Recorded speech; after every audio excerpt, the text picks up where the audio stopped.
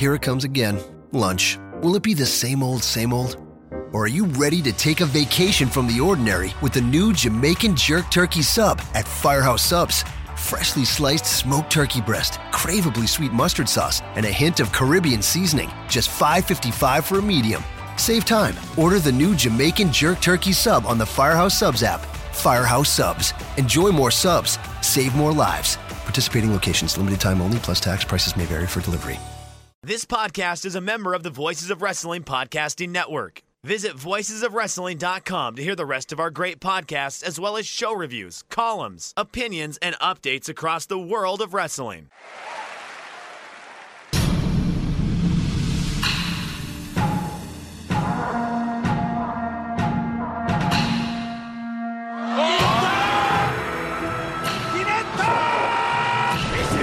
Shin-Nihon Pro-Wrestling 2018年上半期の総決算。感動の雨、驚きの雨、幸せの雨、いろんな雨を降らせていきたいと思います。新日本プロレスに気合いの雨が降るぞ。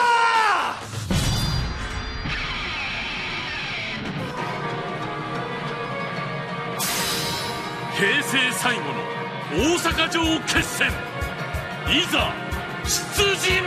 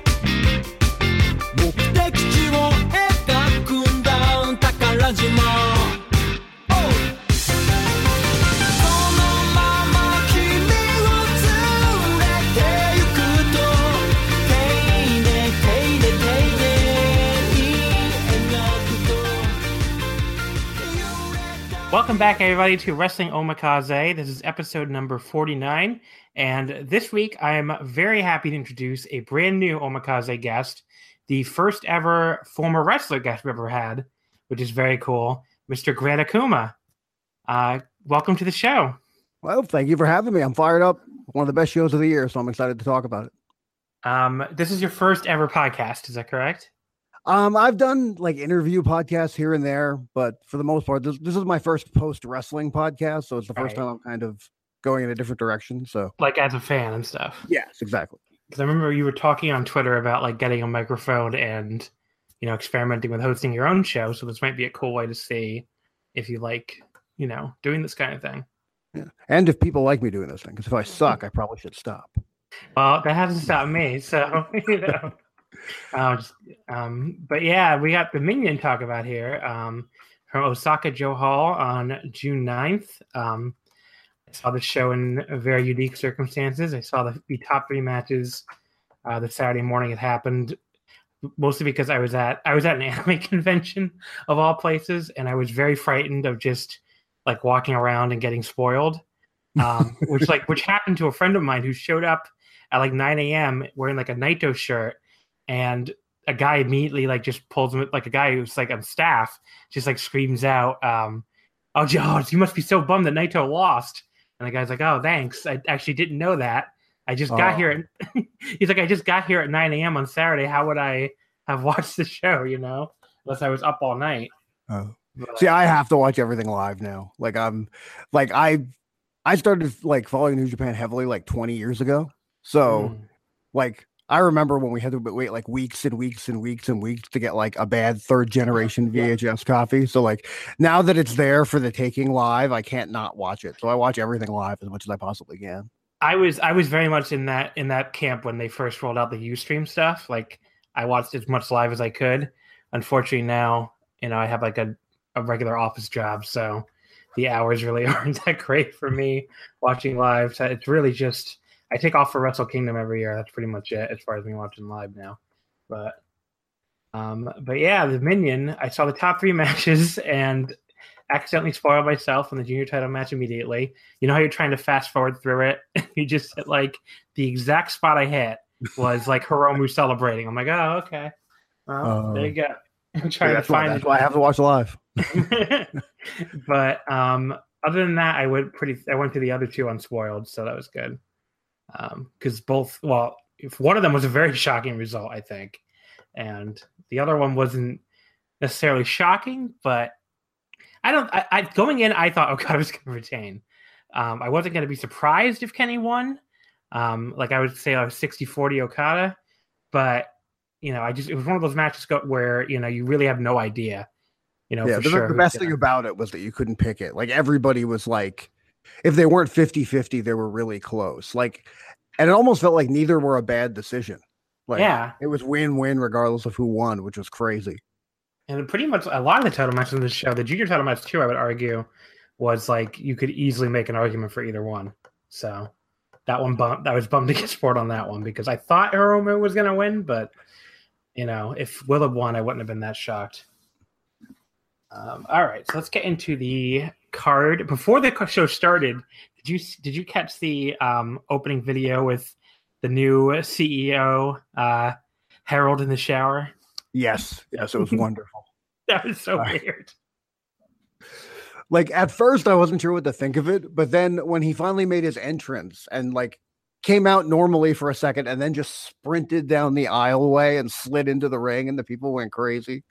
Like that, I immediately turned the corner on it after that. They were so into him speaking Japanese, which is like not like that's a real thing in Japan, folks. It's like if someone tells you Japanese people love it when white people speak Japanese, they're not being racist. It's just literally true. Like, I made some guy like sound like he was creaming his pants because I knew the word for new. Like, I hear me say Atarashi, and he's like, ah! But I think Japanese wrestlers are like that too. Like, I remember one time I wrestled someone. It was the man who went on to be Amigo Suzuki. Ooh. And he was trying to explain to me this knee bar that he wanted to do. And I understood what he meant, and I knew the Japanese for it. So I said, he's a Jujigatame. And his eyes just bugged out of his head. And then every time we would walk through what we were going to do, he made me say it over again.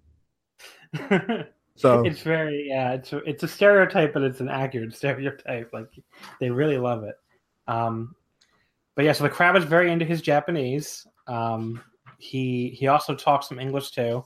He did one of those like very corporate goals where he said he's going to take it to the next level. It's like he can kind of claim success on that pretty much no matter what happens, which is always good when you're setting a goal. And then he got a New Japan jacket, which is pretty badass. Yeah. So I thought it was a cool promo. I thought it was like, to me, this is how an owner or a president should be involved in the show. It's before the show actually starts. He's not there to play characters, just there to like fire everybody up. So. Plus, I think he came across very professional, but he came across as a New Japan fan, and I think that's why everybody got so into him. Like, he was excited to be there, so they were excited for him to be there. Yeah, they liked it a lot, and the shower thing became a meme on Twitter, as these things do. But but then we had the actual opening of the show with the junior tag team titles on the line. El Desperado and Yoshinobu Kanemaru defeating Roppongi 3K of Sho and Yo. 929, Desperado pinning Sho with his cradle. The LS Curio? I don't speak Spanish, so it's very difficult. But yeah, this was a pretty shocking result, I would say. I mean, I think almost everybody picked Roppongi 3K to win the titles here. Yeah, I was surprised, especially like they were both elevated so well individually in Best of the Super Juniors, particularly Sho. I thought Sho really like kind of skyrocketed throughout the tournament. And I fully expected them to win the tag belts, but I kind of like that they didn't, because I kind of want them to dip more into singles. Yeah. Like, I really, again, especially Sho. I think Sho is like an absolute lock for a future junior ace. Yeah, I totally agree. The interesting thing about him is that if there's one thing New Japan's junior division doesn't have, it's a power junior. So he can kind of slip into that role and like he fits with everyone, but he's unlike everyone. So I really think him as the singles, I think, could do really well. And they don't necessarily have to break up. Like they don't have to like split up and feud or one of them turn on the other or anything. Like the way New Japan's been booking the tag divisions lately, people just kind of drop in and out of tag teams. If they're a single star and they don't have anything going on, they're out of the mix. They just form a tag team for a while and they bounce around the tag division until they're back in the mix for singles. So I could easily see one or both of them kind of bouncing into singles and then like they can just reform their team whenever they want. Yeah. Well, what you said was interesting to me because I know you're also a longtime fan. Who was the last like New Japan native Power Junior? Is it Takaiwa? Probably before he left for 0-1. Yeah, I think it probably would be. And that's like the original 6 nucleus of the juniors from when I first started watching in the late 90s. So I was trying hard to think and I couldn't think of any in like in the aughts or this decade so far that would really fit the mold. Like you have like, other companies, you have like Shuji Kondo and a million guys in Dragon Gate, honestly. But like Takamura was kind of a Power Junior, but like he didn't really make that much of an impact. I totally forgot about him. So there you go. Honestly, the only reason I remember him was he teamed with Osamu Nishimura on a Chikara show. So I've met the man. So that's why he sticks out to me. Yeah, because his run in New Japan was what, like 3 years or something, right? Yeah, it was very, very short. I feel like he was in CTU and then he was gone, basically. I feel like. But yeah, the junior tag title match, a cool opener. One thing I noticed right away was that Desperado and Kanemaru came out to Desperado's theme.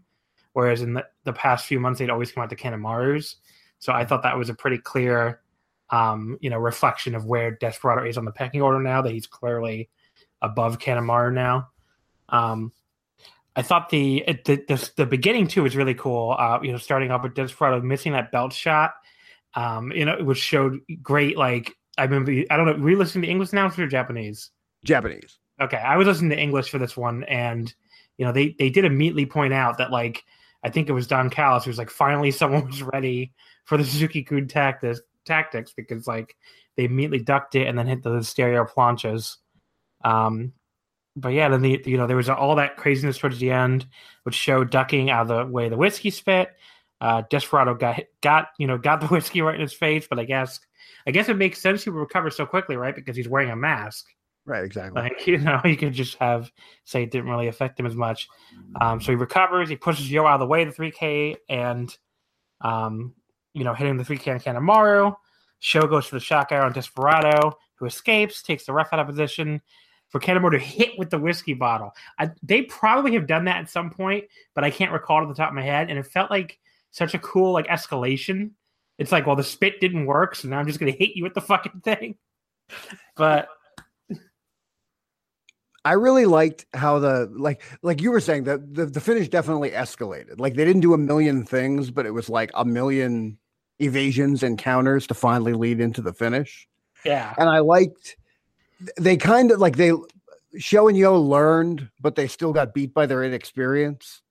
It was like they've gotten craftier as far as dealing with all the underhanded Suzuki-Gun stuff, but they're getting better, but they're still not there yet. You know what I mean? Like they've improved, but they still haven't overcome their inexperience to get beat by the veterans the way they did. And also, one thing, I haven't loved the shock arrow because it has such an involved setup. Yeah. That I felt like he was going to have a hard time, like, going in and out of that as far as like counters and building drama, trying to hit it and people countering it and stuff like that. Like Okada's Rainmaker is so great because there's a million things you can do with it. You can duck it, you can block it, you can hit him first, you can pick him up. Like there's so many different ways around that move and to get in and out of it. But like, I really thought Sho was going to be stuck with the shock arrow where he wasn't going to be able to do that much with it.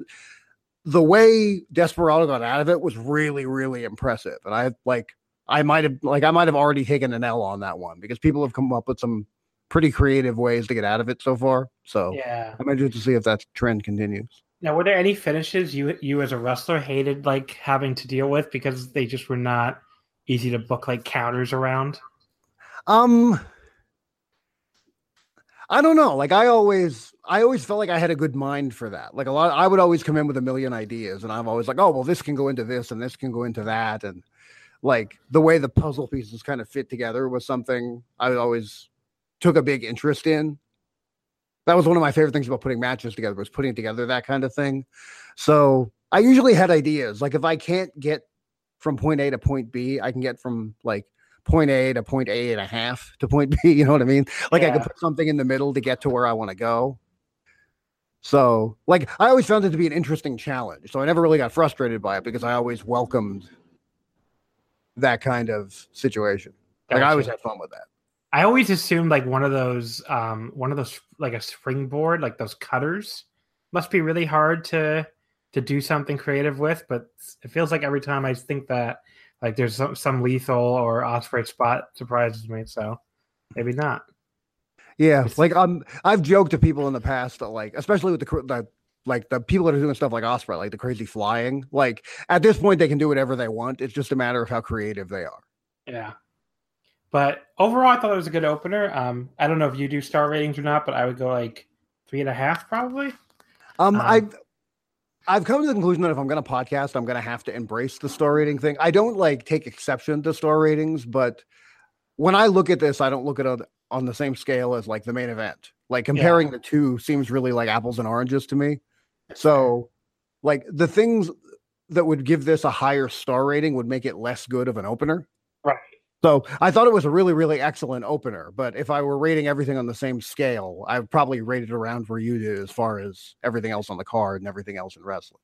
Yeah, and you know, I saw like there was the Japanese fans were apparently a little confused, or at least one Japanese fan I follow was pretty confused as to why this was the opener with the stuff to come. But I thought it was a really good choice of an opener just to get the crowd going, and you know. And I'm really glad, like. A lot of the, especially on the big shows, the openers have been 3-way tags for the junior belts. Yeah. And we were all sick of that. And we finally seem to have put that past us because they're getting to have straight 2-on-2 tags. And they're still every bit as crazy and they get the crowd fired up and they do all the things you want from an opener. But they can still have a sensible match that tells a story and makes sense and has a beginning and a middle and an end. Right. So I'm glad the days of the endless junior tag 3-ways are behind us. I definitely agree. And after that, it was the days of the endless heavyweight tag 3 and 4 ways. But that seems to have come to an end too, thank God. All right. So match 2 was David Finlay and Juice Robinson victorious over Jay White and Yoshihashi. Juice pinned Jay White in 7:26 with the pulp friction. It's a little surprised that Juice pinned Jay, but it's pretty typical of how they tend to do things. Just have a challenger directly pin. I mean, they haven't been afraid to have Jay White eat some pins. I will say that, which is interesting. Yeah, I like this for what it was. I think this is one of those things where, like, if the show didn't sell out so fast, maybe this would have been a title match. But that was one of those things where they could have kept. They kind of got to keep that one in the holster because they didn't really need to load up the card quite as much since they had such a strong main event. Well, really, they had such a strong couple top matches. Sell out in 3 weeks in advance, which is like the fastest it's ever sold out. Yeah, like a few years ago, we were making a big deal out of the fact that they were running Osaka Joe Hall because they hadn't run it in like 20 years. So the fact that they sold it out so quickly is really, really, really exciting. Yeah, but back to the match. I really liked that they weren't afraid to have White take the pin. I liked that they had 2 guys that just had eating the pin written all over them. And they didn't utilize all of that.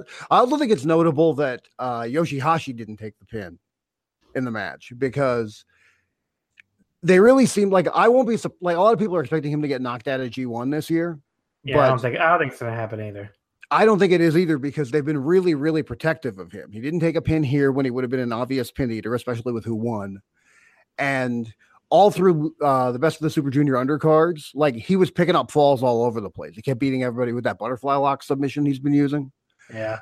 So but I thought he looked good, but they like him and Finlay were definitely background players. Yeah. I love Juice. I love everything they're doing with Juice. I love the Brutus the Barber Beefcake X Rainbow Bright gear. I love how like ridiculously over the top he is, but I still 100% believe he's that guy.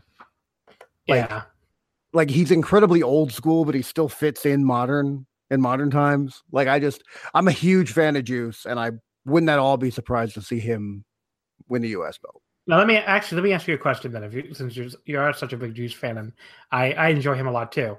Does it bother you that he hasn't won a title yet? And would it bother you if he loses again to Jay White in San Francisco? Not really, because the long-term Gato plan always plays out. Like, well, I'm sure we'll end up talking about this at the end of this, but like, whatever they're doing with Juice, they know what they're doing. Like, there's a plan in place, and they're going to stick to the plan. And like, I'm excited to get to it, but I'm excited for everybody to get a bigger spot. Like, there's a lot of people on this roster. I'm excited for Sonata. I'm excited for, everybody wants Naito to be the top guy. Like, there's a great point. Yeah, there's a lot of. Sorry, go ahead. I was just going to say exactly what you said. I think everybody just like is so used to the modern WWE style of booking with like everybody beating everybody that they forget that this is actually the way wrestling has been done traditionally, especially in Japan. Like, some people are just not going to get to that top spot, and it creates that desire to see them get higher, Right. Well, also, like, because everybody doesn't get to the top spot, getting to the top spot means so much more. Like, if everybody's special, nobody is. Exactly. So, like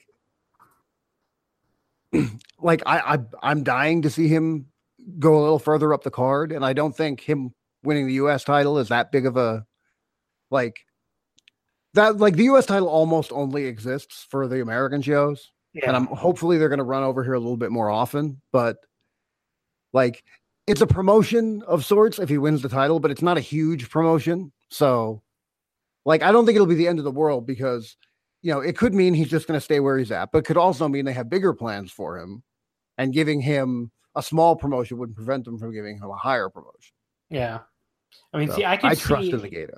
I think Jay's going to win, and I think some people are going to freak out on Twitter when he does. And I don't know. I think people just don't know how to react to like clear tears and the idea that like someone might be a bridesmaid, like this might be his position. It doesn't mean he's bad at it. It doesn't mean that he's not a great wrestler, but it means that by the time maybe when they do finally pay off a title win, even if it's like, I don't know, like 3 years from now or something, it'll be an even bigger deal. But I don't know. No one has patience anymore, which is something I definitely noticed.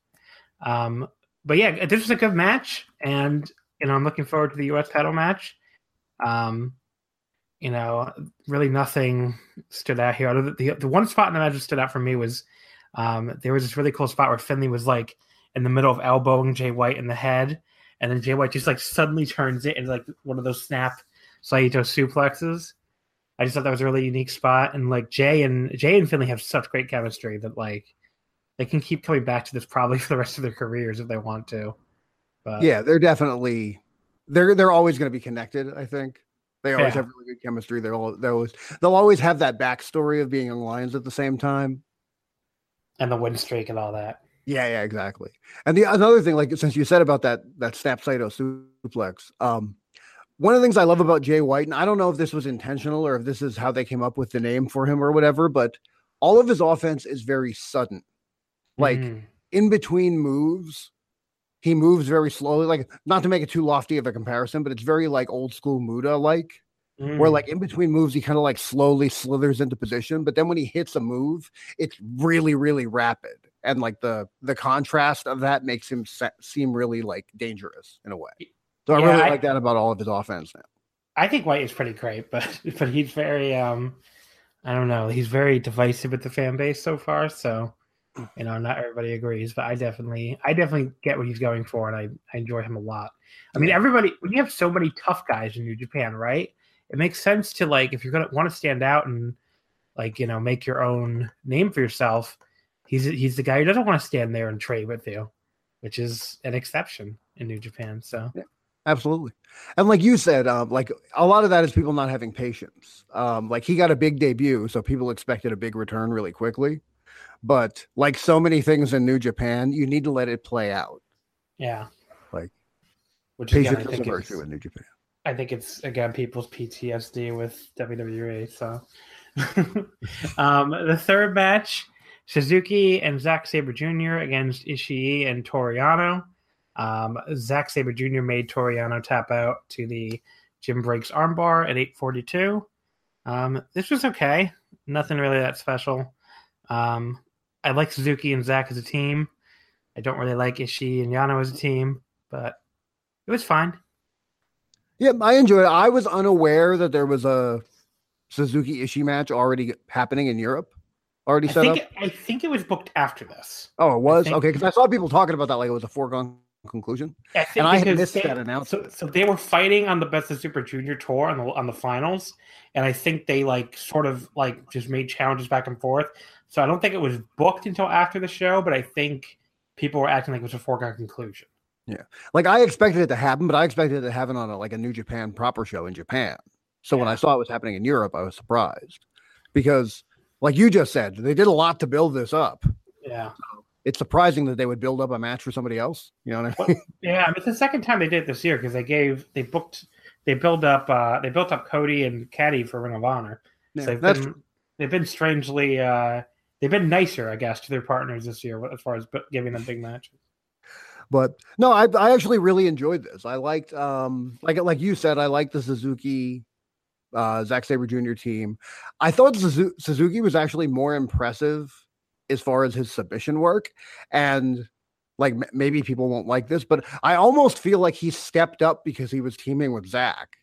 Because Zack's doing all this crazy stuff, and he's Minoru Suzuki. He can't get shown up by this kid, right? Yeah. So I almost feel like Suzuki kind of pulled out the big guns. The other thing that stood out to me is normally, on paper, this is one of my favorite kinds of matches. I love brute force versus technique matches, which is what this is going to be when they do the singles. What really stood out to me is when Suzuki and Ishii were in the ring together, all of their exchanges were lightning fast. And I couldn't get over how fast they were countering in and out of each other's moves. So I'm interested to see what the singles ends up being like now. If they try and keep up that pace, or if they were just doing that because it was a tag, but we'll see it on New Japan World, which is good because I don't have the Red Pro thing, whatever it is. Yeah. I did the one spot that stuck out to me was Yano going for Suzuki's hair, but it hasn't grown back enough yet for him to do his hair pull. So Suzuki stuck his tongue out at him and laughed basically. It was pretty good.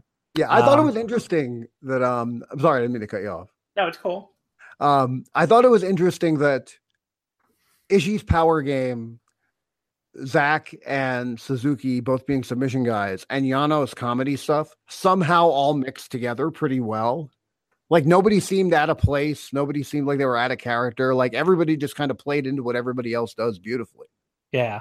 And that's the kind of thing that could go horribly wrong really easily. So yeah, I thought it was interesting that the chemistry was as good as it was. Yeah, there was one spot where Zack and Yano kind of got their wires crossed.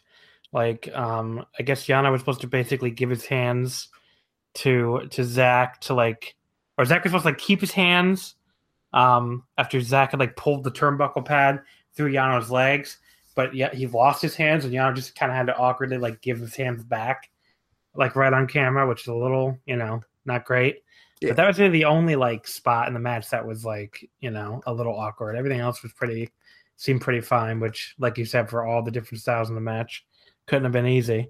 And it had a really impressive finish with Zack trapping his legs, his arms in between his legs, for that when Yano went for that low blow. That's pretty fun. It was pretty funny. Yeah. The Japanese fans really reacted well to that because I guess they've seen so many low blows over the years. Yano. Yeah, one of the things I really like about the way Zack, really the way he's worked for a long time, but one of the things I really enjoy about him is he doesn't always end up in the exact position he wants. Everything isn't too clean. So a lot of times I think he comes across he transitions out of something and he kind of there's a second where he kind of assesses the situation, looks where he's at, looks what's available. And then it almost looks like he's making up the submissions as he goes. Yeah. He's oh, well, I have an arm and a leg, so I'll do this. You know what I mean? It doesn't look overly choreographed, which a lot of intricate submissions can. I think he looks like he looks like a catch wrestler. There was a famous, I think it was Billy Robinson once said, "We hold our style catch as catch can because we grabbed whatever we could get a hold of." Right. And I think Zack really exemplifies that. It looks like he's grabbing whatever's there and making the most out of it. But then the next match was the Never title 3-way. Hiroki Goto, Michael Elgin, and Taichi. Elgin pinned Taichi in 13:46 with the Elgin bomb. First of all, I don't really want to get into anything related to Elgin or what people think of Elgin. It's been debated enough on Twitter anyway. So all I'm going to say about this is I was rooting for Taichi, and Taichi did not win. And I really do not like 3-way matches, and this was okay, but 3-way single matches at least have never been my thing. Just think they're very like convoluted and like, just like, okay, I hit you, you roll out of the ring, you hit me, you roll out of the ring. I just think they're kind of goofy for New Japan, especially for a title.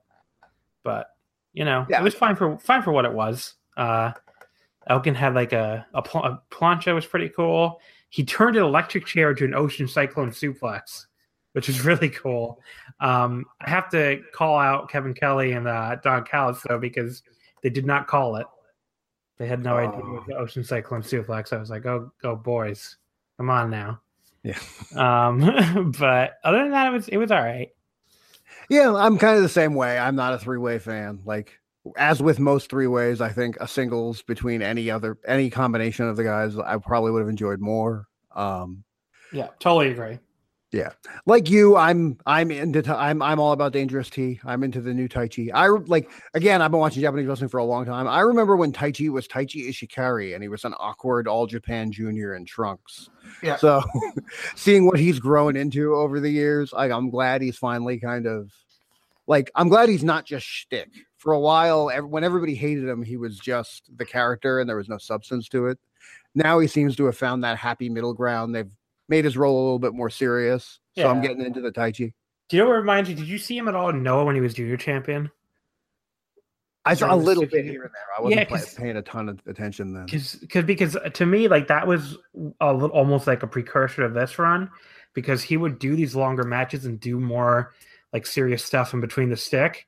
So I thought that was like, him at his best, and he's topped that, I think, since he went heavyweight. But like that was to me an example of what he could do, and it just got really bogged down once he did that Super J Cup. Everybody really hated him with that Super J Cup. Yeah. But it was around the same time, so it was interesting that he just like devolved back into what he was there. But yeah, I thought he was great here as like a total chicken shit who Yeah, he was a good pinball, which is what he needed to be in this match. Yeah. Got bounced around quite a bit. I was kind of like, I had heard that Elgin gotten leaner, but I wasn't really ready for how much leaner he got. And it's really affected his in-ring style. Like you said, he did a lot more like athletic flying type stuff. Yeah. So, but yeah, I think the eventual singles will be good. The title win was kind of surprising. So we're getting on Sunday.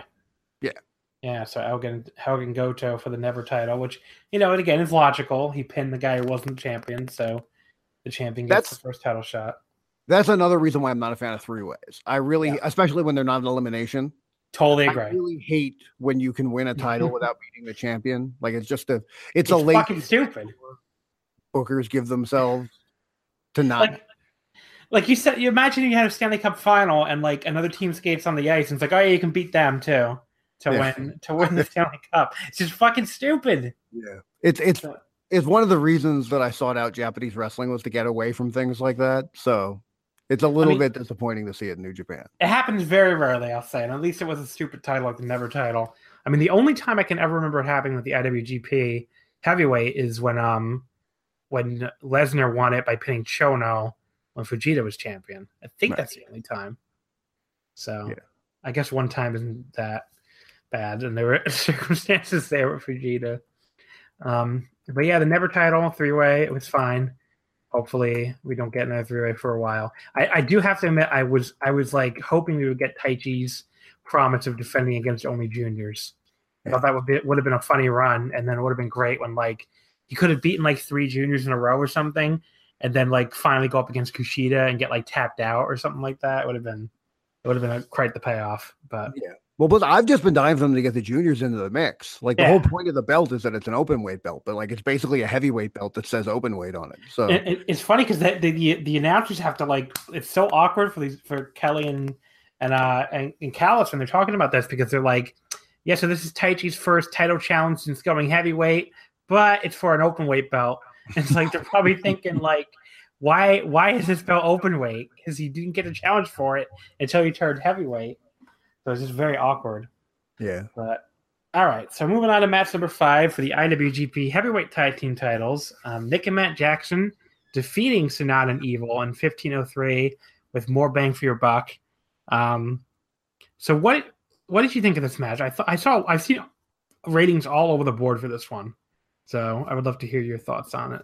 I absolutely loved this, and it blows my mind that people still don't want to give the Bucks the credit for being a great tag team because, like, they can be heels or faces. They always like you hear the word psychology a lot when people want to critique the Young Bucks, and I think that's one of the more misunderstood terms in wrestling because, like, psychology isn't storytelling. Psychology isn't continuity. Psychology is getting the reaction you want to get. It's controlling how people think, which is why it's called psychology. So, like, I really despise like when people like Roman Reigns is a good example. When people are defending like the Roman Reigns reactions, and they're always like, "Well, as long as he's getting a strong reaction," like I think that sets the bar way too low. Like, Yeah, it's Something about he getting actually the right trying to get. reaction. And like this is kind of a strange analogy, but like if your job is to freeze a steak and instead you cook the steak, you fucked up. yeah, How well cooked the steak is irrelevant. You did the opposite of what you were supposed to do. And like the Bucks, they always go out and get a strong reaction, but they don't just get a strong reaction. They get the right reaction. They get the reaction they're going for. And this match was just another example of that. Like they had the people in the palm of their hands every second of the whole match. They told a really compelling story. This time I thought it was the Nick Jackson story. A lot of the past matches I've been doing lately have been built around Matt's back. This was built around Nick missing that kick and his leg continuing to give out. I thought he sold that beautifully throughout the whole match. yeah. It led to some really like clever but still completely logical spots. Like he was able to do things that you think he would be able to do, but he wasn't able to do things he shouldn't be able to do. So I thought there was like the continuity was good there. They didn't like contradict themselves at any point. He didn't like Ibushi and BB Hulk years ago. It used to be really heavily criticized for that. Where like 1 minute they can't run, and then the next minute they can like springboard and backflip and land on their feet, and then their leg gives out again, and it's really all kind of all over the place. Like he was consistently injured throughout the whole match, and then they squeaked it out. So I love them getting the win. I love them moving up to heavyweight. I absolutely love this match. I went 4 flat on it. I thought it was an excellent match. The only things I would nitpick as a nitpicker was towards the start, Matt, when he did like his, he did do the oh no, my back stuff a little bit. And when he was like taking forever just to walk to the other corner with no one impeding his progress, I thought that looked pretty like hokey. So I wish they hadn't done that spot. But other than that sequence, I thought the rest of the match was really good. And, when you mentioned Nick kicking the post, when like after he kicked the post and Evil, like, he basically yelled Nick's name like he's a Joshi wrestler, and then like did that awesome lariat on his and took the legs out from under him. That was an awesome spot.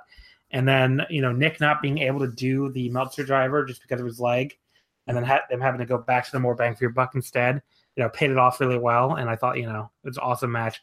I thought going in, I thought they had a chance to win, but this is another one that to me was a complete toss up. So, it was a good title match, and Evil and Sonata, I think they deserve a lot of credit for stabilizing these titles. After a rough couple of years with a lot of title changes and a lot of teams that the fans maybe weren't necessarily that into. They had a good run here.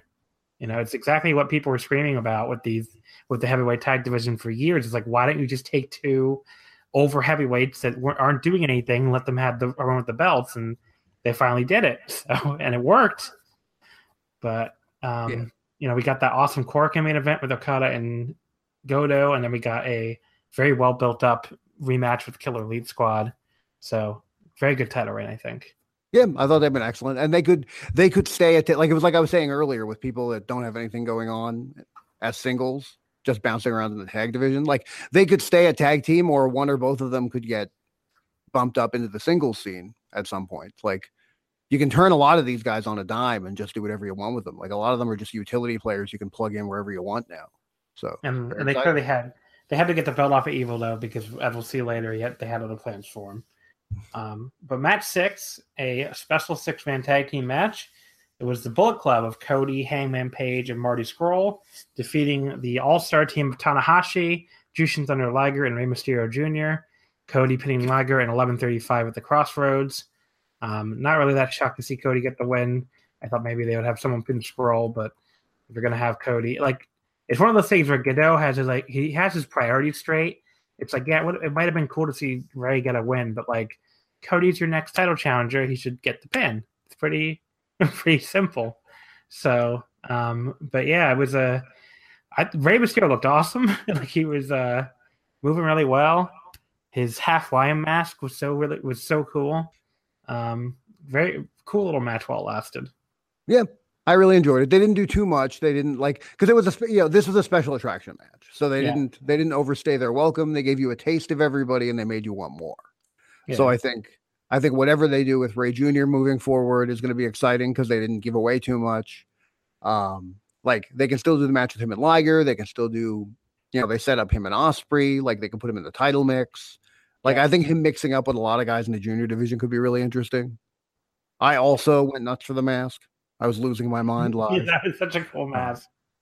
But it's also like he's again, like things like that make it seem like he gets it and he's excited to be there. Yeah. And there are a few things more excited than a highly motivated Rey Mysterio Jr. I also think it's interesting that Tanahashi was in this match just because of the story they told with him and Okada and him kind of his time being over. I think him slipping down into a special attraction 6-man that went such a short period of time, like even when people don't have a big role, sometimes it's a big part of their ongoing thing. So I'm interested to see what kind of a G1 he has. Yeah. After seeing him booked in this match in Dominion. That's going to be big is what he does in the G1. I think, he's basically I saw someone on Twitter. I can't remember who it was. So I can't give you credit, but I'm sorry for that, buddy. But I saw someone on Twitter say something like, we got like 6 more years of these Tanahashi special attraction 6-mans. And I'm sure that's probably right. Other than maybe, I could see him be the one to beat Jericho. That wouldn't shock. Yeah, and go back to the Intercontinental. But if this is what he's doing, then this is what he's doing. I guess we'll find out. But I think it's pretty clear he'll at least get that Yuji Nagata. Like Yuji Nagata got a bunch of challenges well after his own peak too. Well after he was 40. So I'm sure we'll see Tanahashi continue that. He's probably still got like 5 more years of relevance, I think, before he's completely like in, Tenzan / Kojima territory. All right, so match number 7, the IWGP Junior Heavyweight title. Will Ospreay defending against Hiromu Takahashi. Hiromu wins in 2020 with the time bomb. This was fucking awesome. I would say I didn't get the sense that they were really trying to top the Hiromu Ishimori match. Maybe they just didn't think they had enough time to top it. We only got a 20-minute match compared to a 35-minute one where they just Hiromu and Ishimori tried to do like everything under the sun. And I think had what I still think is the match of the year so far. But that's not to say this wasn't awesome. I still want 4.5 on this. But I don't know if the goal was necessarily to top that Hiromu Ishimori match, more just to have another great match. Yeah, I love everything this division's producing. I love that they can just drop somebody into the background and then like put them right back into the limelight, like what they've done with Hiromu over the course of Best of the Super Juniors. For a while, a lot of people were really frustrated with him doing like goofier stuff and the stuff with Daryl and like a lot of like people wanted him to be a top guy and he was just kind of hanging out in the background. He was in junior tag feuds and then just one tournament later, he's, winning the title of Dominion. Yeah. So I really love the triangle he's using and the way he's using it. I like they did an incredible counter to the Stormbreaker where he got into the triangle from there that I went nuts over. That's pretty crazy.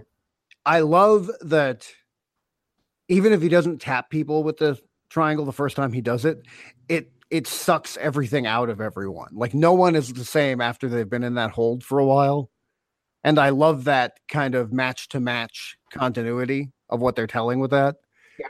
So, but yeah, I absolutely went nuts for this. Like there's stuff only the two of those guys can do. Like I love the way their counter exchanges are getting longer and longer, and they're getting better at countering one another, and they're having to change up their own games to throw off the other's counters now. Like I love when the first match leads to the second match, leads to the third match. Like, and you see a lot of that in New Japan, but I thought this might be the best we've ever seen it from the juniors. Like, Yeah. I thought this was absolutely incredible. So you started out with Will's like crazy ramp dive. The only thing I would call a little bit boring during this match was maybe Will's like submission stuff. I get what he was going for with it, but like it almost felt out of place after like opening with that insane ramp dive. So if I have any major complaint in the match, that'd probably be it. I didn't really feel like I went anywhere either. But after that, Ospreay did those two reverse Ranas, which he kind of played off the match in the Ishimori. It's the spot in the Ishimori match. And, that's when Hiromu did his first counter, the Storm Chaser into that Sunset Flip, which is a really cool counter. And then Hiromu jumped from the corner into a Canadian Destroyer right into the D. And then Ospreay drops him right on his fucking head to counter it. Like that was one of the sicker head drops of the entire night, that counter on the D. So like I screamed at that one. And then he countered the Storm thing, like you were talking about countering the Storm Chaser into the D. But then it felt like Hiromu kind of knew that wasn't going to be enough, so he stands up out of it. He does that running, from a fireman's carry position into the corner, and then hits the time bomb for the pin. But yeah, fucking awesome match. I mean, what else? I don't know what else you could expect from these two at this point, especially from Hiromu and the role he's been on. But good title reign for Ospreay though. Yeah, I think a lot of people are really critical of his selling. I really like him. I think he's somebody that plays to the back row. Everything he does is really big, and I enjoy that about him. That's interesting. I wanted to ask you, like, as a former wrestler, none of the screaming stuff really bothers you? No, not really. In fact, what's weird to me, like, I don't think every wrestler should be the toughest person in the world. So, like, different people have different thresholds of pain. So, like, Will Ospreay's offense is really incredible, but, like, he's not, like, a big, like, fighting spirit no-sell guy that, like, absorbs all this punishment. So I'm perfectly fine with the idea that if you get him in a hold and crank on it, he screams like a bitch. Like, I'm perfectly fine with that. An interesting thing about him, though, is when the famous/infamous match with Ricochet a few years ago that everybody was talking about. Yeah. When that match happened, my wife absolutely hates two things in wrestling. She hates really ridiculous comedy, and she hates overly contrived, spotty stuff. So when everybody was talking about that match and, things looking choreographed or whatever, I showed it to her and I asked her what she thought of it. And the first thing she asked me was if Ospreay had a background in theater. And I tweeted this at the time, and somebody sent me a YouTube link because apparently he does. Yeah, he does. I've heard this too. And so I think in a weird way, he's kind of a perfect storm of, like, normally people are either a really great performer or they're a really great athlete, and then they learn the other one on the job, kind of. Yeah. He came in as this incredible acrobat and someone with a theater background. So I think that's why I'm so into him, because he's, in a weird way, he's kind of the best of both worlds. So I think that's why he's incredibly advanced for his experience, in my opinion. Yeah, like, I agree. He's not a gymnast who's learning to perform or a performer that's learning to wrestle. Like, he's a performer and a gymnast who became a wrestler. And it's interesting because the selling, the knock on him forever was that he couldn't sell at all. So, once it's has been funny to watch the critique go in the other direction now. But yeah, I thought he had a good title reign. Maybe I wouldn't put him. I'm not like at Joe Lanza level with him. That I'm ready to declare him the undisputed wrestler of the year or anything. But it's a good reign. Semi-main IWGP Intercontinental title. Chris Jericho defeating Tetsuya Naito in 17-16 with the code breaker after a low blow. Okay, speaking of fucking awesome, this was fucking awesome. started off with this really wild brawl. So that 17-16 doesn't include like all this the pre-match stuff that happened, which probably went on for like a good 4 or 5 minutes at least. Jericho gives him a power bomb to the table, gives him a DDT under the table, and then finally tosses him back in, like demands the referee ring the bell. Also, worth mentioning Chris Jericho's like outfit, because he kind of looked like this Final Fantasy character Kefka with the eye makeup. Like that was the first thing I thought of when I saw it, and like a lot of people on Twitter pointed this out too. So it wasn't just me being a huge nerd. But yeah, I mean, really unique look, and Don Callis on the commentary on the English feed again was like just really harping on this idea, like he's like, this is the first time Chris Jericho's had the corporate shackles off him in 18 years. And I just remember thinking, well, before that he was in WCW, where it's pretty corporate, but okay. But yeah, I mean, he was very like fired up about the quote unquote new Chris Jericho. I thought he did a great job of putting him over. But yeah, the match was awesome. Just a crazy brawl with I called him the glam goth granddad, Triple G, Chris Jericho. Thought he was just awesome here. Yeah, I really liked the look just because he didn't come out in his WWE Chris Jericho trunks. Yeah. Like, I like that we got a different Chris Jericho. So like, it wasn't all sparkly. Right. That's what I mean. Like how different it was didn't really make a difference to me. Just the fact that he had a new look, I thought was really awesome. And then just the match, like it was far and away the most violent thing on the whole show. Like the power bomb through the table looked like death. The DDT on the table looked like death. Like this was the one fight on the show, and everybody else had a wrestling match. But like Naito's eye getting bloodied, like I almost questioned if that was intentional because of the eye appeal he does. Yeah, it could have been, like, right? That was an incredible. I would have put it past these two. Yeah, like it just, the aesthetics of it were incredible, and the drama of it was incredible. Like they had that one rough patch when they weren't on the same page with the Destino. Yeah, and otherwise, that's the only thing. The only flaw I have in this match. It's a big enough flaw to me to put it like at 4.5, but that's the only flaw of note. Like other than that, this was pretty much a perfect brawl. Yeah, I really enjoyed it, and I'm really excited about where it goes because, like, on one hand, he's saying he won't wrestle for New Japan on U.S. soil. On the other hand, like, he came out and said that the Naito match wasn't going to happen, and here we are talking about it. Yeah. So maybe he will, maybe he won't. If he doesn't, maybe that'll just add more heat to him being a champion in New Japan. So I love the unpredictability that comes with him. Yeah, I mean, it's one of those things that reminds me a lot of like, like a shock Ring of Honor title change, like from back in the day when CM Punk won the belt when he was supposed to be leaving.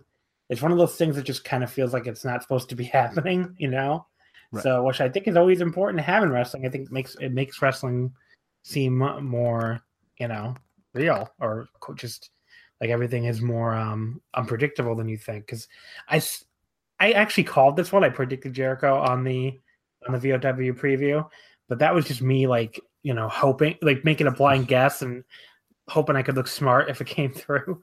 But I just felt like they had to get this white belt off of Naito. He doesn't want it, and he doesn't need it if he's going to main event the Dome with Okada again, which is what I presume is going to happen. Although who really knows, I guess. And if you got Jericho for more dates, why the hell not? Your Intercontinental Champion is Chris Jericho. Why not? Why not? That's pretty fucking cool. I mean, at the end of the day, it's not like not having that white belt is on all your shows is going to be make or break for drawing or anything. So, yeah, I agree completely. I also think it's interesting as far as Naito's character goes, because of Naito's whole thing being that he's too cool to care. Yeah. I really think Jericho might end up being the thing that gets him to care. And part of the reason, I loved the story of him coming up short at Wrestle Kingdom. That was kind of a divisive thing, but I was of the opinion that it was now I think we've all seen that it was the right decision, but I think at the time I still thought it was the right decision. I loved that kind of tragic ending to that match. But part of the reason why I didn't think it made sense to put the belt on him at the time was that I don't think in the long term, people get behind somebody that doesn't care. So I think he has to kind of go through a little bit of a metamorphosis character-wise. Like he needs to get to a slightly different place before he can be the face of the company. Maybe. So I think this Jericho feud might end up getting him there. The one disagreement I'm still not sure if it was the right call, because the one criticism you could have of how everything played out is that Naito, seemed kind of lost from Wrestle Kingdom through the start of the Suzuki feud. And I don't know if you really want your most popular guy to feel so lost in the shuffle. So I still think that's a valid critique of the decision. But I do agree that it at least hasn't been a disaster, which at the time I would have thought it would have been a disaster. But that's also the Naito fan of me, I guess. As far as this result, so saying that, I think people people who know me and know the show would probably expect me to be a lot more upset about Naito losing here. And I know some Naito fans were very upset, but I really don't have any. I don't think it hurts him at all to lose to, a legend like Chris Jericho. I don't think that's going to hurt his popularity, one iota. And like you're saying, it could help. This could be something they go back to as a, down the line with a Naito Jericho rematch. Maybe not even for this belt, maybe for another belt. So, maybe this is Naito's a big defense for Naito for another title down the line. So, I think it's a good idea to establish something like Jericho as maybe being his bugaboo, something he has to overcome down the line. I don't really have any problem with that. So, yeah, absolutely. But yeah, Naito Jericho, awesome, just an awesome brawl. Some of the other stuff I noticed during the match, I thought it really ruled when the Osaka crowd started getting on Naito again. There's always going to be that percentage of the crowd apparently that doesn't like him. And he responded by choking Jericho out on the floor with his tearaway pants. Just thought that was an awesome, oh, if you're going to boo me, I'm going to really give you something to boo about. Then Naito went back out to that table where Jericho did the DDT on and gave him a power driver on the same table, which is really cool. Jericho did an awesome counter from the top rope Rana into the walls of Jericho, which was just an awesome counter, one of the best of the entire night, I think. Yeah. But yeah, and then once he push the Naito out of the way, hit him with the low blow and the code breaker for the pin. So Jericho lays him out at the end, beats him up with the belt. Then he tries to whip him with his belt, and then Evil runs him off, which that to me could be a really cool match. It's not one I ever would have thought of. It's one of those ghetto, out of nowhere curveballs. But once that seemed to be what they were setting up, it did kind of, it seems like, the new, gothic look Jericho versus Evil is kind of a cool match. And Jericho's reaction on the English commentary was really funny because he just he went on the commentary and said, he was taunting Naito, and he just says, "And you, who the hell are you?" So, he didn't even know who Evil was, which I thought was a cool little reaction. But I definitely think if they're teasing that could be a cool first defense for Jericho. I don't think it'd be the one to beat him for the title, but who knows, I guess. They could do it if they want to. Yeah, that wouldn't surprise me. I also wouldn't be surprised to see Jericho go through LIJ. Oh yeah, that's possible too. So I could say Jericho Sonata, I would particularly love to see. I was talking earlier about moves working in and out of each other. I think there's a lot of potential for good stuff with Jericho and Sonata. So that's a match I certainly hope we get to see down the line. And then the main event, the 2 out of 3 falls IWGP Heavyweight title, no time limit. Kenny Omega defeating Kazuchika Okada in a total match time of 64:50, not including any rest periods, in which case you're talking more 70 minutes. First of all, what do you think this stands in the pantheon of Okada Omega? It's far and away my favorite. I agree.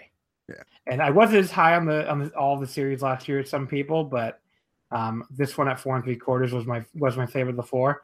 I think the most interesting comparison to me is comparing it to the draw last year, and because obviously they both went so long.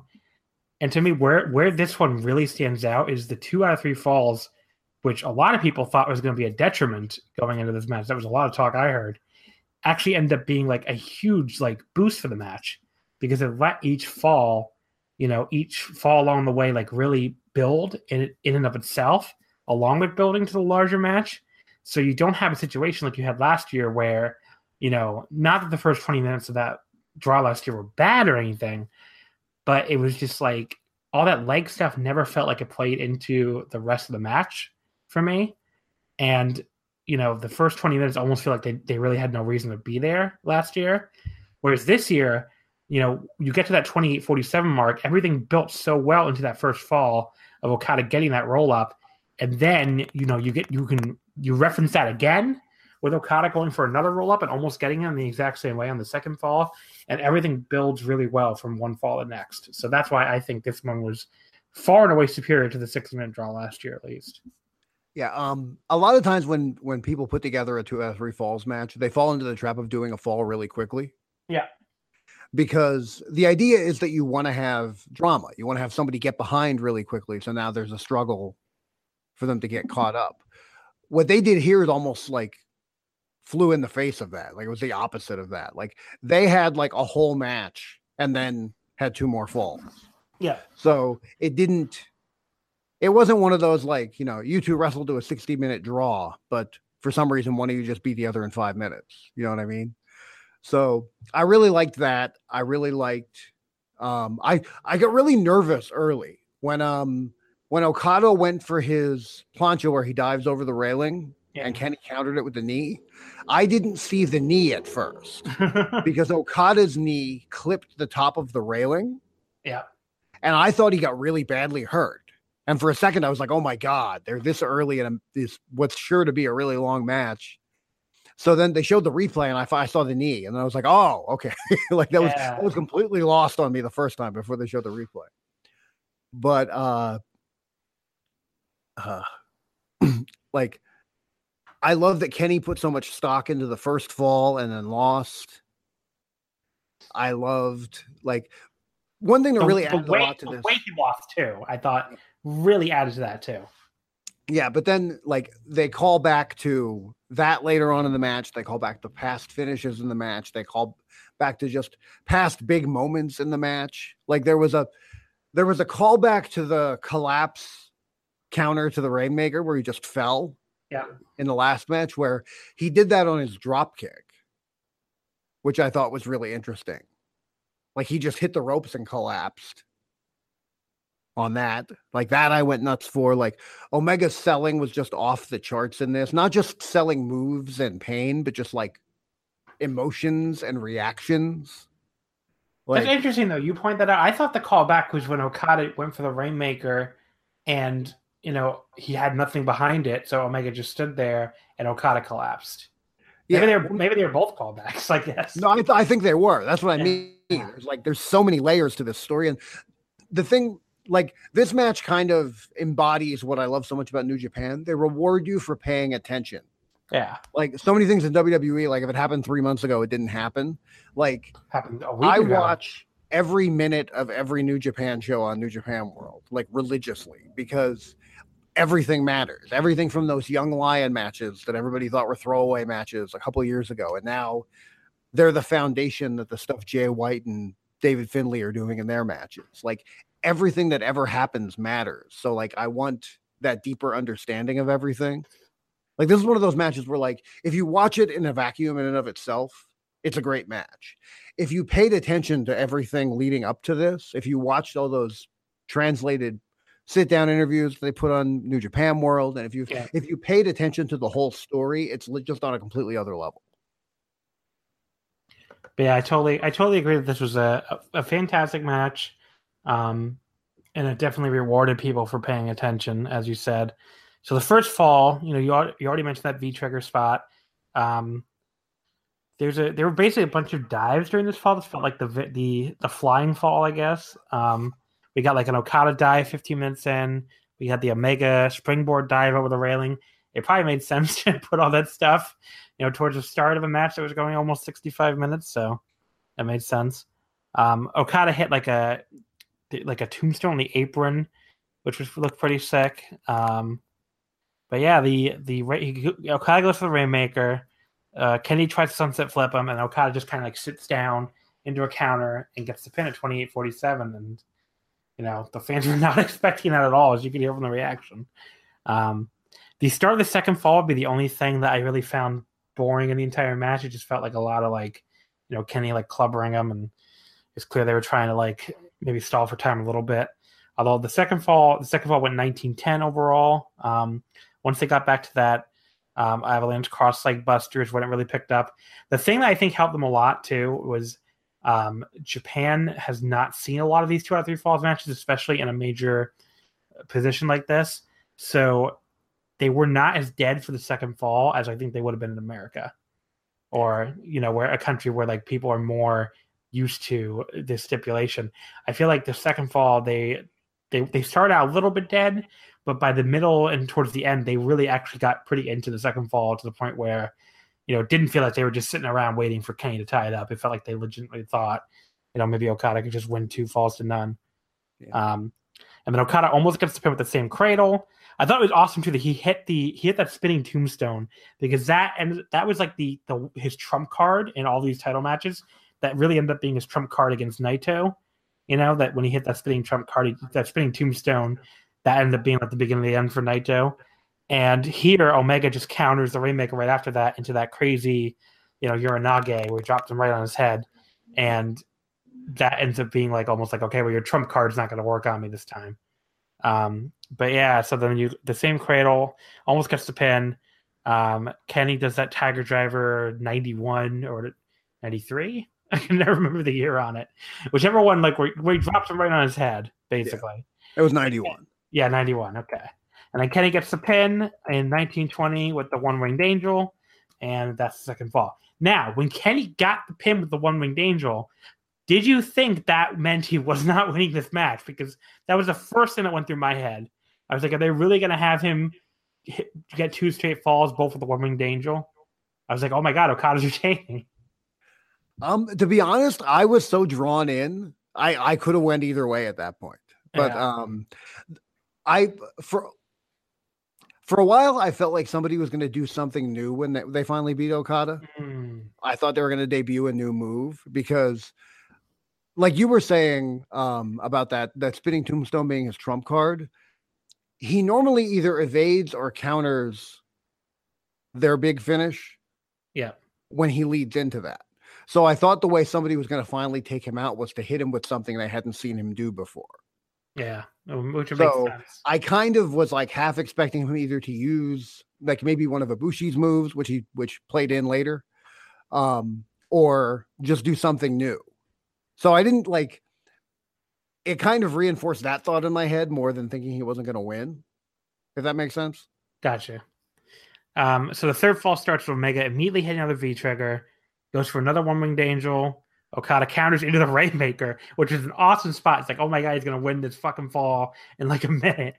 But he can't go for the pin fast enough, and Kenny kicks out. And that's where Kenny hits the Styles Clash, which is a really cool little callback, and the crowd chanted for AJ. And then he countered a tombstone into the Gonzo Driver. And then he went for the Phoenix Splash, like you were saying, Ibushi's finisher, which is doubly cool just because Ibushi was out there. And then there was that spot we talked about where he withstood the Rainmaker, sort of like the Shibata one, except this time it was more because Okada was so exhausted. It was like an inverse of the one where Kenny just fell last year on the Rainmaker. So Okada just didn't have enough behind it. But then Okada gets 2 Rainmakers. He goes for another one, hits a German. And then the rest of the match was kind of them battling back and forth with the Germans, which again is plays into everything because Okada, the other way he had been beating people throughout this reign were those German suplexes leading into the Rainmaker. But, they fight over it. They keep going back and forth. And then finally, after Kenny gets a reverse Rana, Okada was laying in wait for the drop kick at that point and gets it. And that's where Don Callis did his goddamn it call of the year. Because last year he had yelled out when Okada hit the drop kick, that goddamn drop kick. And this year it was just, God damn it! So he was just so fired up. Man hates dropkicks. He really hates those dropkicks. But yeah, so Kenny counters but then Kenny counters the Rainmaker after that dropkick into the quickest One-Winged Angel you ever see, but can't go for the cover because he's so out of it. Then he hits a huge V-trigger, another One-Winged Angel for the pin. they managed to really impressive. They managed to do 64-50, 2 falls, and still no one is kicked out of the One Winged Angel. Okada has not kicked out of this move, which is they've still saved the One Winged Angel kick out for another day. So that's pretty impressive. Yeah, it's New Japan long-term storytelling, like we always talk about. Like, it's like a lot of people would be tempted to just let it all hang out for this. Like, okay, this is the big show. Like, they always are thinking of the next thing. They've always still got something in the holster that they haven't given up yet. And they're already building up what the next thing is going to be before they're even thinking about using up that one. So, I'm really drawn into the Don't Let Go story, the story of the wrist control. Mm-hmm. And the way I saw the exchange of the Germans was them never breaking that. And it was like neither of them would let go. Right. So I was waiting for that to end up with being the one who did, being the one who lost. So that got me a little nervous because I think it was Kenny that broke it finally. Didn't Kenny break it finally and do like the reverse Frankensteiner? Yeah.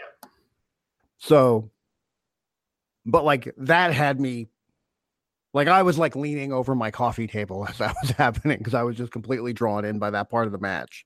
But I went nuts for when Kenny countered the Rainmaker with the One Winged Angel. I loved that moment where they're just laying next to each other on the ropes. And like tensions building. And then I kind of expect, like you were talking about him winning with the same move twice. I kind of expected Kenny to win with just a series of V triggers where he would just kind of pound him into the ground and finally pin him. But it finished on such a high note. And I don't think it's exaggerating to say it's one of the best matches I've ever seen. Like I thought it was an absolute work of art.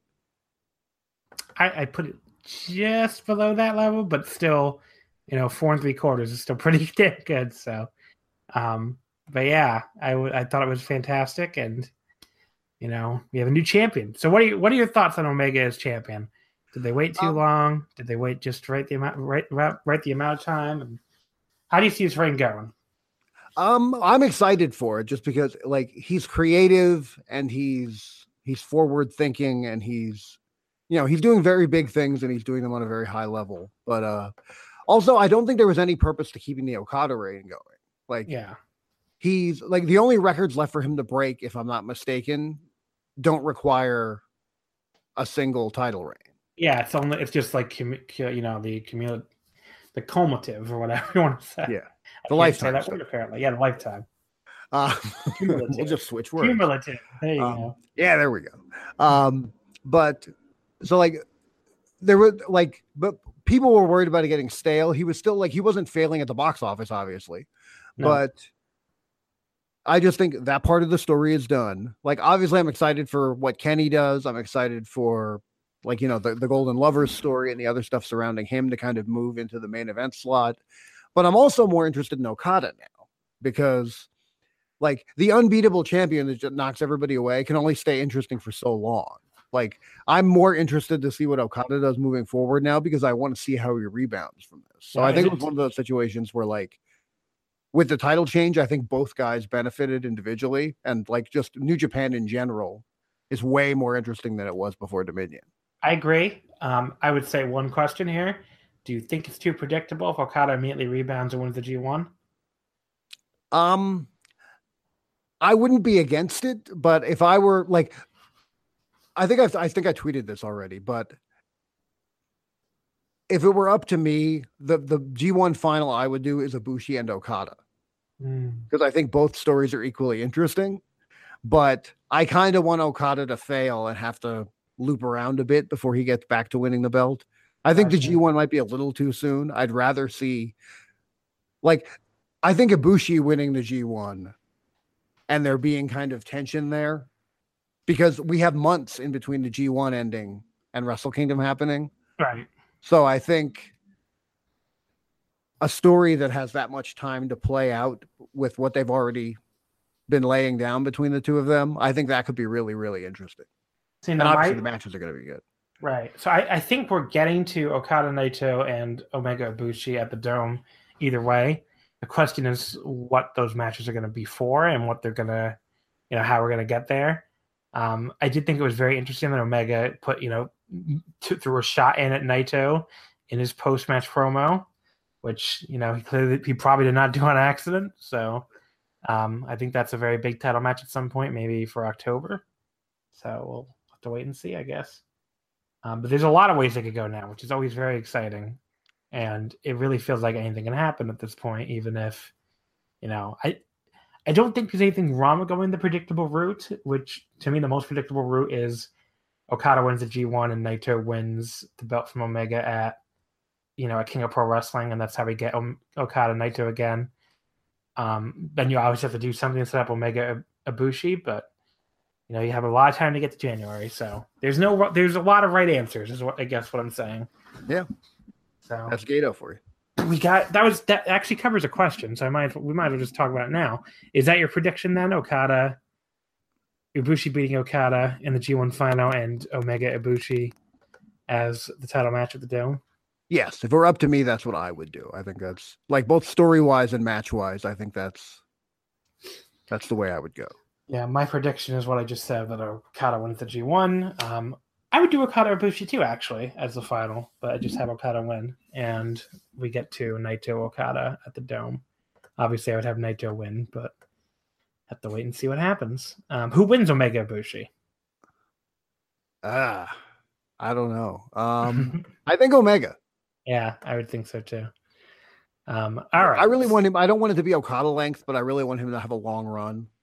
I don't think he's going to be with what he's been producing. I think the plans for him are very big, and I think he's going to have the belt for a little while. All right. So that is Dominion. Overall, have to pretty much call it a show of the year contender. I don't know how else you can describe a show with that many awesome matches and no bad matches. I mean, that's my show of the year so far. Yeah, I thought it was absolutely incredible, top to bottom. Better than the Dome, I thought. And the Dome was good. I thought this was better. Yeah. There's absolutely no filler. It's really the only thing that's crazier than the card is who wasn't on the card. You could put together a pretty big show just with the people that are on New Japan's roster and weren't on this show. Yeah. So it's crazy who was on the sidelines for this. Obviously Ibushi, that's big, but a lot of other people. Yeah, it's pretty crazy. But yeah, so let's get into some questions here. We got a lot of mailbag questions. Let's start with at AWQ 1985. What's your favorite New Japan faction? Top to bottom right now, LIJ. For me. I think this might be an unpopular opinion, but I think right now New Japan's doing multi-man tags better than anybody, and that includes Dragon Gate. I think one of my favorite things New Japan does are the newest style elimination, 8 and 10 man tags. And I think LIJ's in those all the times. I never don't love those. Those are always I totally agree. The elimination tags are always awesome. Yeah. And LIJ is the one unit that I will always watch the multi-man tags for, whereas they can feel a little stale and samey with the other units, but when LIJ is in there, they're always awesome. Those 5 just work together so well. Yeah. So Super J Cast, another podcast on the Voices of Wrestling Network, they asked us our picks for the final and Wrestle Kingdom main event, which we just did. But who's getting the spare G1 spots? I have no idea. Is there a spare G1 spot? I guess there's one for Yuji Nagata, and it looks like they put out an insert in Weekly Pro Wrestling, and Jay White's on the ad, so clearly he's getting that spot. I think. So then the question is, if anyone else is going to be in, you have to take someone else out. And I don't know who it's going to be. So that might be it, folks. It might just be Jay White. I think if there's one guy that hasn't been in G1 that I could get in there, it would be Hanare. I think he's the next in the mold of the Ishii, Goto, Makabe when he wants to, those Hanma, those super high impact, I can dish out more damage than you can take matches. Yeah. And I'm really excited to see him develop. I think he's developing very quickly. And I think the G1 would be good for him as far as that development goes. But I think he'd be a really solid addition. So if there's one new guy, I hope it's him, besides Jay White, obviously. Yeah, I mean, I would love to see Taichi in there. I think he would be like Yano, where gives you something different on every card, and I think different is good when you got a long G1. I don't think we're gonna get any surprise outsiders, but if we did, I really would want to go with Jun Akiyama just because it's the Budokan for the finals and everything. But I just don't see it happening. So I guess we'll see. Yeah. I think, are people still hoping for Sekimoto too? Because I know when he did that Lions. Yes, which I think is very unrealistic. But if we're wish listing, he would be my Japanese outsider. Okay. I mean, I would go with Akiyama just because of Budokan, but Sekimoto would be good too. I'm sure won't be complaining. So Angus McGuinness, Alphonse 0079. Do you miss old Kenny Omega at all? Stop time, Hadouken, Chainsaw, etc. And how do you rate his junior run compared to modern guys? Well, I think like Omega's always been great. I've always really looked forward to everything he did, but I definitely choosing one or the other. I definitely prefer more serious Kenny to goofier Kenny. Like I like a little bit of lighthearted comedy in matches. Like I came through Chikara. I kind of have that in my blood. But like, if I had to choose one or the other, I would definitely take the current version of Kenny. Like he's too good. And I think he couldn't be what he is now if he was still doing stuff like that. So yeah, I enjoy stuff like that, but I'm glad Omega isn't doing that anymore. And what do you think about his junior run versus the current ones? I kind of think it doesn't really stack up to like Ospreay or Hiromu's reigns, but yeah, I wouldn't. You also have to look at the climate of the junior division at the time, though. Like, yeah, I think like it's incredibly loaded now. Like it's unreasonably loaded. So I think if you compare dance partners, it might make a bit more sense. Like I think like Junior Kenny could definitely hang with any of the guys currently in the division. Yeah. But I think just the rest of the division wasn't at the level to be producing the stuff that the current division is delivering now. Yeah, makes sense. But yeah, I would agree with you. And, I wasn't really a fan of the goofy stuff, but I don't know. It's like I enjoyed his goofiness in DDT, but it just kind of felt like weirdly out of place for me in New Japan. So I didn't mind when he stopped doing it. At LU Tang Secret, he said, this is definitely a question for you because I don't know anything about the U.S. Indies. Recently, a promoter suggested that the decline of DVD video sales will put a greater emphasis on ticket seller / local event attendance versus dream matches / national appeal. Do you see such a change on a business level? I think the direction, especially in the independents, I think the direction is streaming. I think the direction is like you're not selling a top level match anymore so much as you're selling a promotion as a whole. So you're trying to like, it's not so much like you're not trying to sell, an iPay-per-view, or you're not trying to sell. I mean, obviously you're trying to, attract a live crowd and sell tickets to a show. But really at the end of the day, I think the most important dynamic of the business model now is that you're trying to basically get somebody to pay a monthly fee to be a fan of your promotion. And it's kind of a catch-all thing. So I think it kind of takes the emphasis off of things like dream matches and stuff. Yeah. But I think now there's a heightened importance on like the mid card and the undercard, like the show as a whole, like how, the opener is an opener and the mid card is a mid card and the hierarchy and all of that. Like you used to they would thank the top star for the house because they were the person that drew all the money. Like that's not, you're selling a whole promotion now, I think.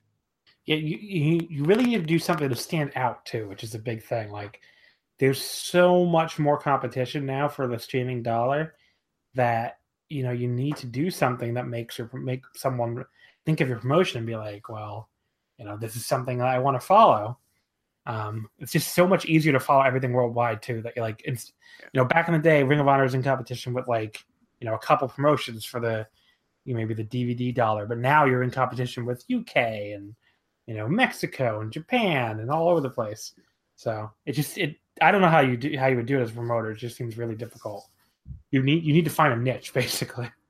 Yeah, but like I was saying, also like it's an across the board thing. Like I think like obviously having stars like Okada and Omega is a big thing for New Japan, but like I also think the Taguchis of the world are super important, because like wrestling's a variety show, and the more people you appeal to, the broader of an audience you can attract. So I think now more than ever, when streaming is the big thing, I think it's really about the health of the entire roster and not just the people on top. Especially when a lot of these promotions use the same top stars. So exactly. On the US anyway. Okay, so Skylar at twitter.com. Do you guys generally anticipate or dread long matches, especially 45 plus minutes? And do you find them more admirable because of their ambition? Like as a general, I don't like when matches are long for the sake of being long. Like back in the day at Chikara, I was booked to win a 105-minute Cybernetico. And that match was intentionally long for the sake of being long. Like it wasn't, you got all the time in the world, do what you want to do. It was, we want this to be a certain amount of time. Right. So when matches go long for the sake of being long, it's normally a bad thing. But like with the Okada Omega match, like it was incredibly well built up. It was, the grand fight to the finish at the end of a really long, involved, complicated story. And it went the amount of time it should. So as a general rule, I don't like when matches are long just to be long, but I think sometimes they require that amount of time to adequately tell the story. Yeah, 45 plus minutes is a long time. You know what the thing I dread is? I hate the Iron Man matches. Like where it's going to go 60 and just how many falls can they do. Those I used to dread when I watched a lot more WWE, and they used to do them, pretty semi-regularly. I was not a fan of those. As far as like did I dread this going in? No, I was looking forward to it. But yeah, I mean, 45 plus is a long time. And like you're saying, it can be difficult if they, if they're just going long for the sake of it. But do I think it's admirable? Well, I don't know. You can take that one first. Do you think it's admirable to go that long? Well, I mean, it's very difficult. So if you do it, you manage to keep the people's attention. Like, I admire that, because the longest singles match I've ever had was a 30-minute draw. I had a 30-minute draw with Rich Swann. And like Rich Swann isn't a guy that's built to go 30 minutes. He's a sprinty guy. So we both kind of had to step out of our boxes to have that match. And like, that was like, it was difficult, but it also changed the way I wrestled. So, yeah, I mean, I guess I would say it's admirable, but on the other hand, like, I want to word this right. Like I was saying earlier about like going long for the sake of going long, like if you're just doing that, then like I don't think you're brave so much as you're foolish. Does that make sense? And it does make sense. I think sometimes when it comes to New Japan right now, people make too big of a deal about the length. Like, I don't know, but I'm thinking more the 30 plus thing. But like, I generally think they do a pretty good job with the 35-minute matches. I mean, I just saw a 35-minute match that was fucking awesome in Hiromu and Ishimori. I don't know. Sometimes when people just scream about the length, it's just like, well, if it's good, who gives a shit? It's like, right. But anyway, Suit Williams, he asked, since it's the question du jour, what are his thoughts on LA Park? Well, he's a very divisive man right now. I'm out of the loop of Lucha. Like I just started watching Lucha again like 2 weeks ago. Like all the stuff that's going on right now just kind of piqued my interest. So like I might not be fully qualified to answer this question. I'm probably taking it more seriously than I'm intended to. but I don't know. I think I'm supposed to say he's one of the best in the world. Yeah, I think you're supposed to say he's a runaway rest of the year. Otherwise, the Lucha Mafia comes and burns down your house. So that's what we're gonna say. He's a runaway wrestler of the year. Yeah, I just got into this podcasting thing. I don't need to get run off wrestling. Please don't hurt us. All right. At Jamalo James, how big of a star can Kawato realistically be once he gets back from excursion? They clearly think he could be a really big star, because I can't remember the last time they did like a send off like the one they gave him, where they passed out the signs and everything at Korakuen. But yeah, what do you think? Honestly, right now I think it's too hard it's too early to tell. Yeah. They, like you said, they obviously see the world in him, but I think like I've been watching his matches now that I've started watching CMLL again. and like he's developing, but he's not like developing at like light speed or anything. So I like he's doing all right. He's doing about what you would expect him to be doing for his experience level. So I really think it depends on what kind of character either he comes up with or they put together for him, because like Show, like especially I was talking earlier about Show coming out of nowhere, like in Best of the Super Juniors, like. Not an amazing character, but they came up with a character for them. It wasn't anything like what they were doing in Mexico. So I really don't think we're going to know what Kawato's like ceiling has the potential to be until the day he returns. Yeah, it's a good open question. I mean, the one thing is he's not that tall.